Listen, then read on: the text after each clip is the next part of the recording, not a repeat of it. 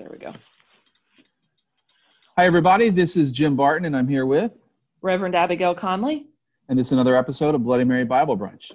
On this episode, in honor of Halloween, we're going to talk about hell as described in the Bible. But first, this is such an important topic to Abby in her avocational work that I wanted to give her a chance to tell us what we can learn from horror films. So, Abby, take it away. So, yes, I should say that my favorite horror movies are also the ones that are theologically sound in a whole bunch of ways. So if you are a fan of, say, the Conjuring universe and you know anyone who can get me a job as a consultant to make them more theologically sound, I would be open to that offer. I like what I do, but they have some major problems in their theology and understanding of evil, which is very different from, say, The Exorcist, who had a very good religious consultant.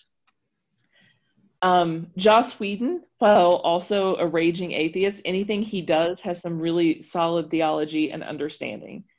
So there is this overarching notion, even in the theologically unsound ones, that hell is a coexistent place to where we are now. So, if we were living in a different age, we would talk about hell as kind of somewhere underground, that sort of thing. I would say now we mostly talk about different realms, but it is coexistent, but it is a different place that we could go to.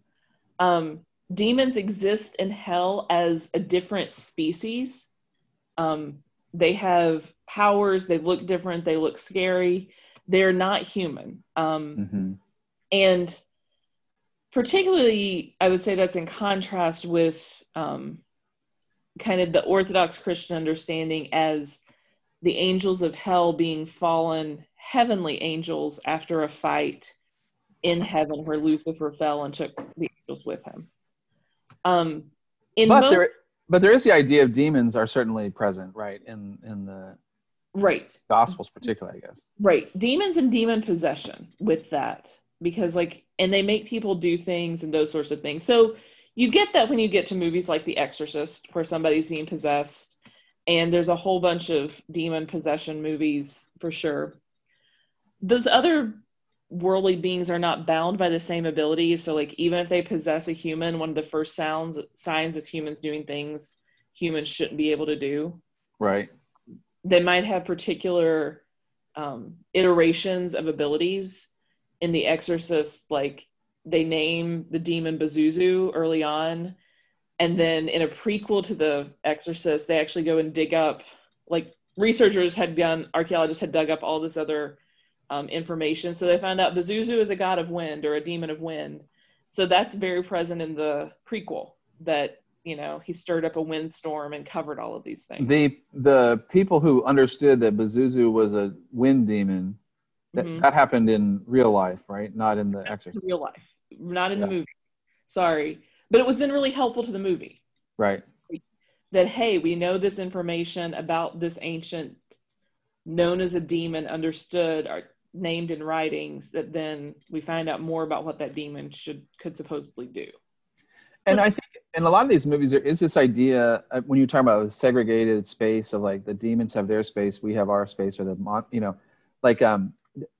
you talked too about thin spaces. We've talked about this before in around Halloween, I think, of where there's the two realms are close together or something like that.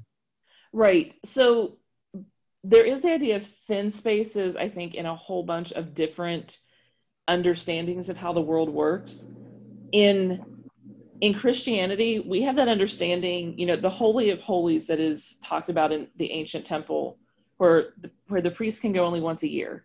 That's because God dwells there. And so somehow this is a thin place where you're not necessarily safe there, but you have to approach it in a right way. Mm-hmm. You get these ideas of kind of thin places, even in Scripture. I mean, if you're in the presence of Jesus, then I have to think you would know something else was happening. When we talk about the moving of the Spirit, we have to acknowledge that something else is happening. There's this meeting with these things we don't understand. And we would say supernatural.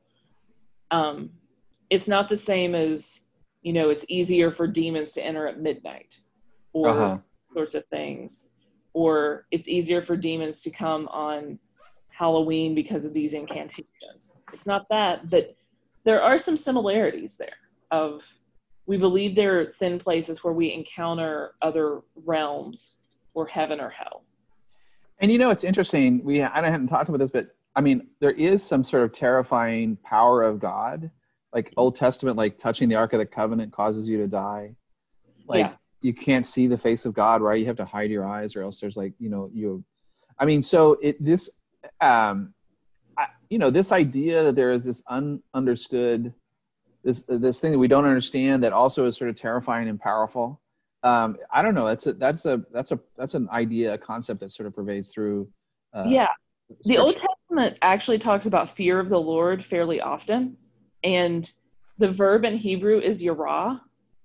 And so if you've seen there are ancient Near Eastern paintings and carvings, but if you see kind of like the Egyptian even approaches to Pharaoh, where you see the pictures of like people in front of Pharaoh's throne with their hands up with guarding, Mm-hmm. that is also shown in ancient Near Eastern iconography. So there's this idea that like, I want to be here because it's amazing, but I also know that what you could do. Yeah. So the fear of the Lord is both of those, like this desire to draw near and this very real hesitancy about drawing near. I think about it a lot with kids who really want to do something but are afraid to at the same time. Like my grandfather kept various sorts of critters throughout my childhood, and one of those was like chickens. So like there are these new hatched chicks that I absolutely want to touch because they're these cute little fluffy chicks. I'm also scared. Like what happens? Yeah. What do I do to this? What is it going to do if it's in my hands? Mm-hmm. And I think that sort of being of, yes, excitement and fear is very much a summation of this verb yirah and how we approach God. So it's not accurate to just think of it as respect, to just translate Right. fear as respect. There's a more nuance in that. I think so. And then before we jump into it, I think another thing for us to sort of contrast, we haven't really said yet, is that, the horror movies, the Western understanding of the demonic or the evil is kind of distinct from other. You can have supernatural beings that are not scary. Right. Like we talked about jinn as being kind of playful. I think about like elves and sprites and things like that in some of the sort of Celtic traditions that are like, they may be mischievous. Right. They're mischievous. They like to mess with you. They're not holy or evil. They just kind of exist. Yeah. And they kind of are more, their space is kind of our space. Right. That's the is it trolls that they build the roads around in Norway? I think it's Norway. I think that I know that they're like it's either trolls or elves. I don't know what they say, but like somebody will say that's a troll, that's a elf house or whatever, and they literally won't build the road through it. Just be safe. Yeah. I mean, they're not saying they're real, but just be safe. Right. Just so. Yeah. All right. Well, let's talk then a little bit about what we have in Scripture. And one thing is, I think it's important as progressives and liberals to say, look, Jesus talked about hell a lot, probably more than he talked about heaven. Right. And Jesus talks about hell more than Paul does. Like when you start asking the question, where does the Bible even talking about hell? The answer is Jesus. Yeah. I have had that conversation with progressive clergy who managed to miss that. So let's just be clear that while we are not fully on team hell and place of torment, like we acknowledge that this is part of the testament of Scripture. That's exactly right. And I often will say things. I mean, we're eventually going to talk about what gets you to hell. And I mean, the premise there is, if there is a hell, how do you get there? What do you do to end up there? And maybe I don't. I mean, I've already said, I'm not a fan of. It's not that I'm not a fan. I don't happen to believe in an afterlife, and so that means I don't get to then believe in an afterlife so that my enemies can be in hell. No, that's not the way it works. But in this conversation, I do think it is important. I mean, I do think we can talk about particularly what Jesus said about hell.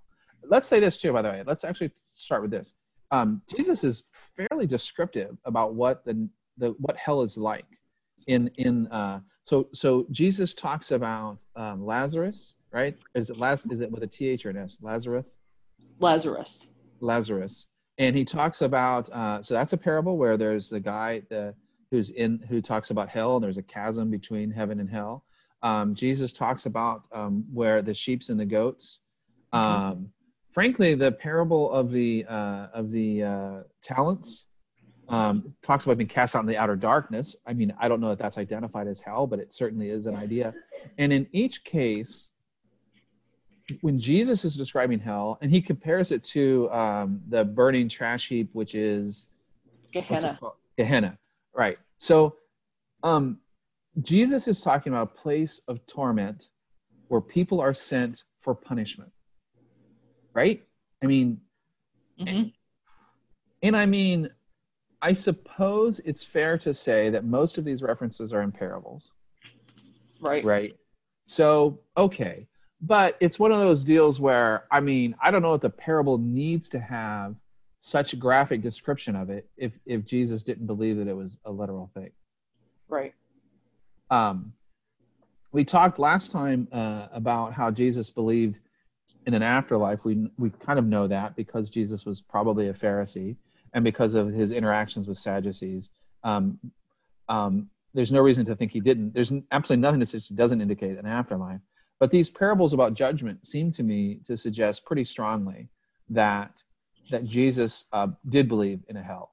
And he believed that you would get there if you didn't do the right things. Jesus point blank says that there were people who will take their place at the feast with Abraham, Isaac, and Jacob in the kingdom of heaven, but the subjects of the kingdom will be thrown outside into the darkness where there will be weeping and gnashing of teeth. And where's that? That is in Matthew 8:11 and 12. So that's a separate reference, distinct from the Matthew 25. Yeah. Whatsoever you do to the least of these, that you're doing to me. Yeah. This is just like the people who share in this faith go here, and those who don't, here. Were talking. Go ahead. No, you go. Go on.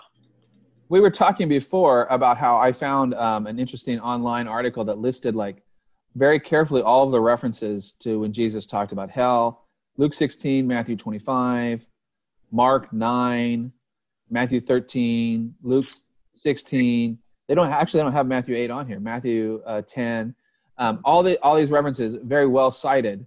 And then when it got to the point, it has a very bold reasons for hell. All of a sudden, the citations disappear. Because this is a conservative author, and so they want to talk about being a bad person and not being a good American is what's going to get you to hell. That's not what Jesus said. Jesus says don't commit adultery, but Jesus doesn't say that committing adultery gets you to hell. Right. In fact, Jesus says very clearly what gets you to hell over and every time. He's very clear and consistent about this: is not doing justice for the poor, not caring for the thirsty, not caring for the stranger, not caring for the imprisoned. Right? Yeah. And when those people came back and said, Jesus, what are you talking about? When did we not do this thing? They were surprised, right? They were somebody like this author who was reading, was thinking that if it could just be a good Roman citizen or a good Israelite, then they would be fine. Wrong. The answer is, if you don't take care of the poor, you go to hell, according to Jesus. So that's the people who end up there. Right. Being gay does not get you to hell. Right. Jesus never mentions being gay. And Jesus, it's not like Jesus didn't know about the idea of being gay. Gay sex is prohibited in a few places in the Hebrew scripture. And Jesus doesn't mention gay sex either. Right. Like being gay or gay sex. Yeah. Nothing about that. And he could have. Mm-hmm. And there's no reason why Jesus could not have. Jesus does talk about adultery. Right. And he does talk about lust. Mm-hmm. And he says, don't do it. It doesn't say it gets you to hell. Right. I would also say he says don't do it, and he definitely puts like the problematic parts on men, not women, despite the church's history of doing the opposite. That's right. Exactly right. If it offends you, cut it off. Yep. What did you say? Like what? If you're lusting, pluck out your eyes. Yes, right. Okay. What about What about abortion? Jesus does not mention abortion. The Old Testament knows abortion exists, knows forced miscarriages exist. There is no penalty of death. That's right. So let's be very clear. In the Old Testament, there is a test, a bitter water trial that you can do to make a woman who you think has been unfaithful to have an abortion, have a miscarriage on purpose if she was unfaithful. Mm-hmm. There is a provision about being struck and causing a miscarriage, right? So it's not like abortion was unknown to Jesus. Jesus would have known of these things. None of these things get you in hell. Jesus and several generations before him. Right. That's right. So what gets you to hell is not taking care of the poor, not taking care of the sick, the thirsty, the imprisoned, the stranger. That's what gets you to hell. So just to be very clear, to put as fine a point on it as we can with some current events, if a president was to die, that president would not go to hell because he had been divorced a whole bunch of times, even though Jesus says don't do that. He would not go to hell because he had committed infidelity and was an adulterer, even though Jesus says don't do it. He would not go to hell because he paid for abortions for his mistresses, nor would he go to hell because of sexual perversions that we've heard about in the news. None of those things would send him to hell. He would, however, go to hell if he made there be more poor people, if he let the sick go untreated and lied and caused hundreds of thousands of people to die from illness, if he treated the stranger with wickedness, if he caged children. Those things will get this hypothetical person to go to hell upon death. If I believed in that, which I don't. So, since you don't believe in that, Jim, again, is very, very just, there's no afterlife. He's done. Yeah. There are some liberal alternatives to this. One is hell exists and there's no one there. Jesus has the ability to redeem everyone, including people who lock children in cages, because Jesus is just and great and does mercy and justice in a way that we could not as humans. Doesn't seem like there's a real biblical case for that, but we also understand the church as ongoing revelation, having ongoing revelation from the Holy Spirit. So that is one option. There is a hell that is reserved for Satan and his angels, and those are the only ones stuck there. And then the other one is this idea that everyone lives in the presence of God in the afterlife, and for the wicked people, being constantly in God's presence would be hell. Right. Being made to eat dinner with the people who you would prefer to be in cages is hell. Right. That's kind of beautiful in its elegance, as like it's an elegant. Thinking about my physics training, it's an elegant way to solve a problem. It's a natural consequences sort of solution. It's also intriguing. I will say, if I can be a little cheeky, frankly, these are kind of made up too, though. But you're right. You can evolve. I guess that's fair to talk about as the evolution. But there really is no biblical case for either one of these. Right. So the longer theological conversation is around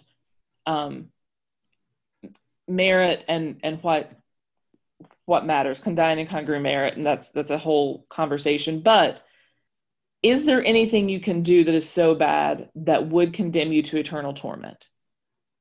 If you get to that question, I would say the number of people for whom that would be true is minuscule. We still live in the shadow of World War II. I don't know. Does Hitler, who kills millions of people, merit eternal punishment? I think that's the level we're talking about before we get there. So that's the theological problem, is what could you do? And the converse is, what could you do that's good enough to merit eternal reward? Yeah. Well, biblically it says do these things. Going back to The Good Place, that is a very helpful show for this conversation. Is it really just about racking up points to make it into heaven? Or do you somehow rely on the grace and justice of God to get you there and reward you appropriately? Yeah. And I think what's interesting is when we talked about the idea of heaven, we talked about there being some dangers with offsetting, right? Putting things off. Mm-hmm. I think what's interesting about the idea of hell that may actually be helpful is I don't know if I don't think it's helpful for me to think about what other people deserve to go to hell, other than just like a little hate fantasy that I went through there with a few minutes ago. The hate fantasy is not productive, right? That's not a healthy, good thing to do. But if I acknowledge that there are things that for me that I can cross a threshold and that I can't get back out of, Mm-hmm. I don't know. That might be valuable for me, right? I mean, if now I'm thinking about for myself, and I'm thinking about the idea that I can do something so horrible that I can never be right again. Right. Well, maybe, you know what I mean? If you're like heading down sort of a dark path, I'm thinking about like addiction. I'm thinking about rationalizing your behaviors, you know? So let's say that I'm working for a client who is doing shadier and shadier things, but it's very profitable for me financially. And so I just sort of say, well, I mean, this is okay. And if I think to myself, if at some point, if I became aware that this client that I was helping with their scheme, I'm not talking now about defending in the concept of like everyone deserves a defense and that I'm not talking about that. I'm talking about like, say I was participating actively and then I found out that this client was doing something really horrible, you know, committing murders or, sex trafficking or some kind of very horrible thing. It might be the case that crossing that line, I can't get myself back. Now we're a redemptive people. And so we would always believe that there's always salvation is always available. Right. Right. But the notion that you can do something, and again, focusing on yourself instead of others, that you can do something that could be so awful that you couldn't walk it back.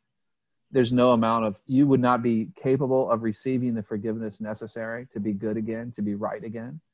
That may be a decent caution that comes with the idea of an eternal punishment. I don't know. Right. But on the other side of that, then that becomes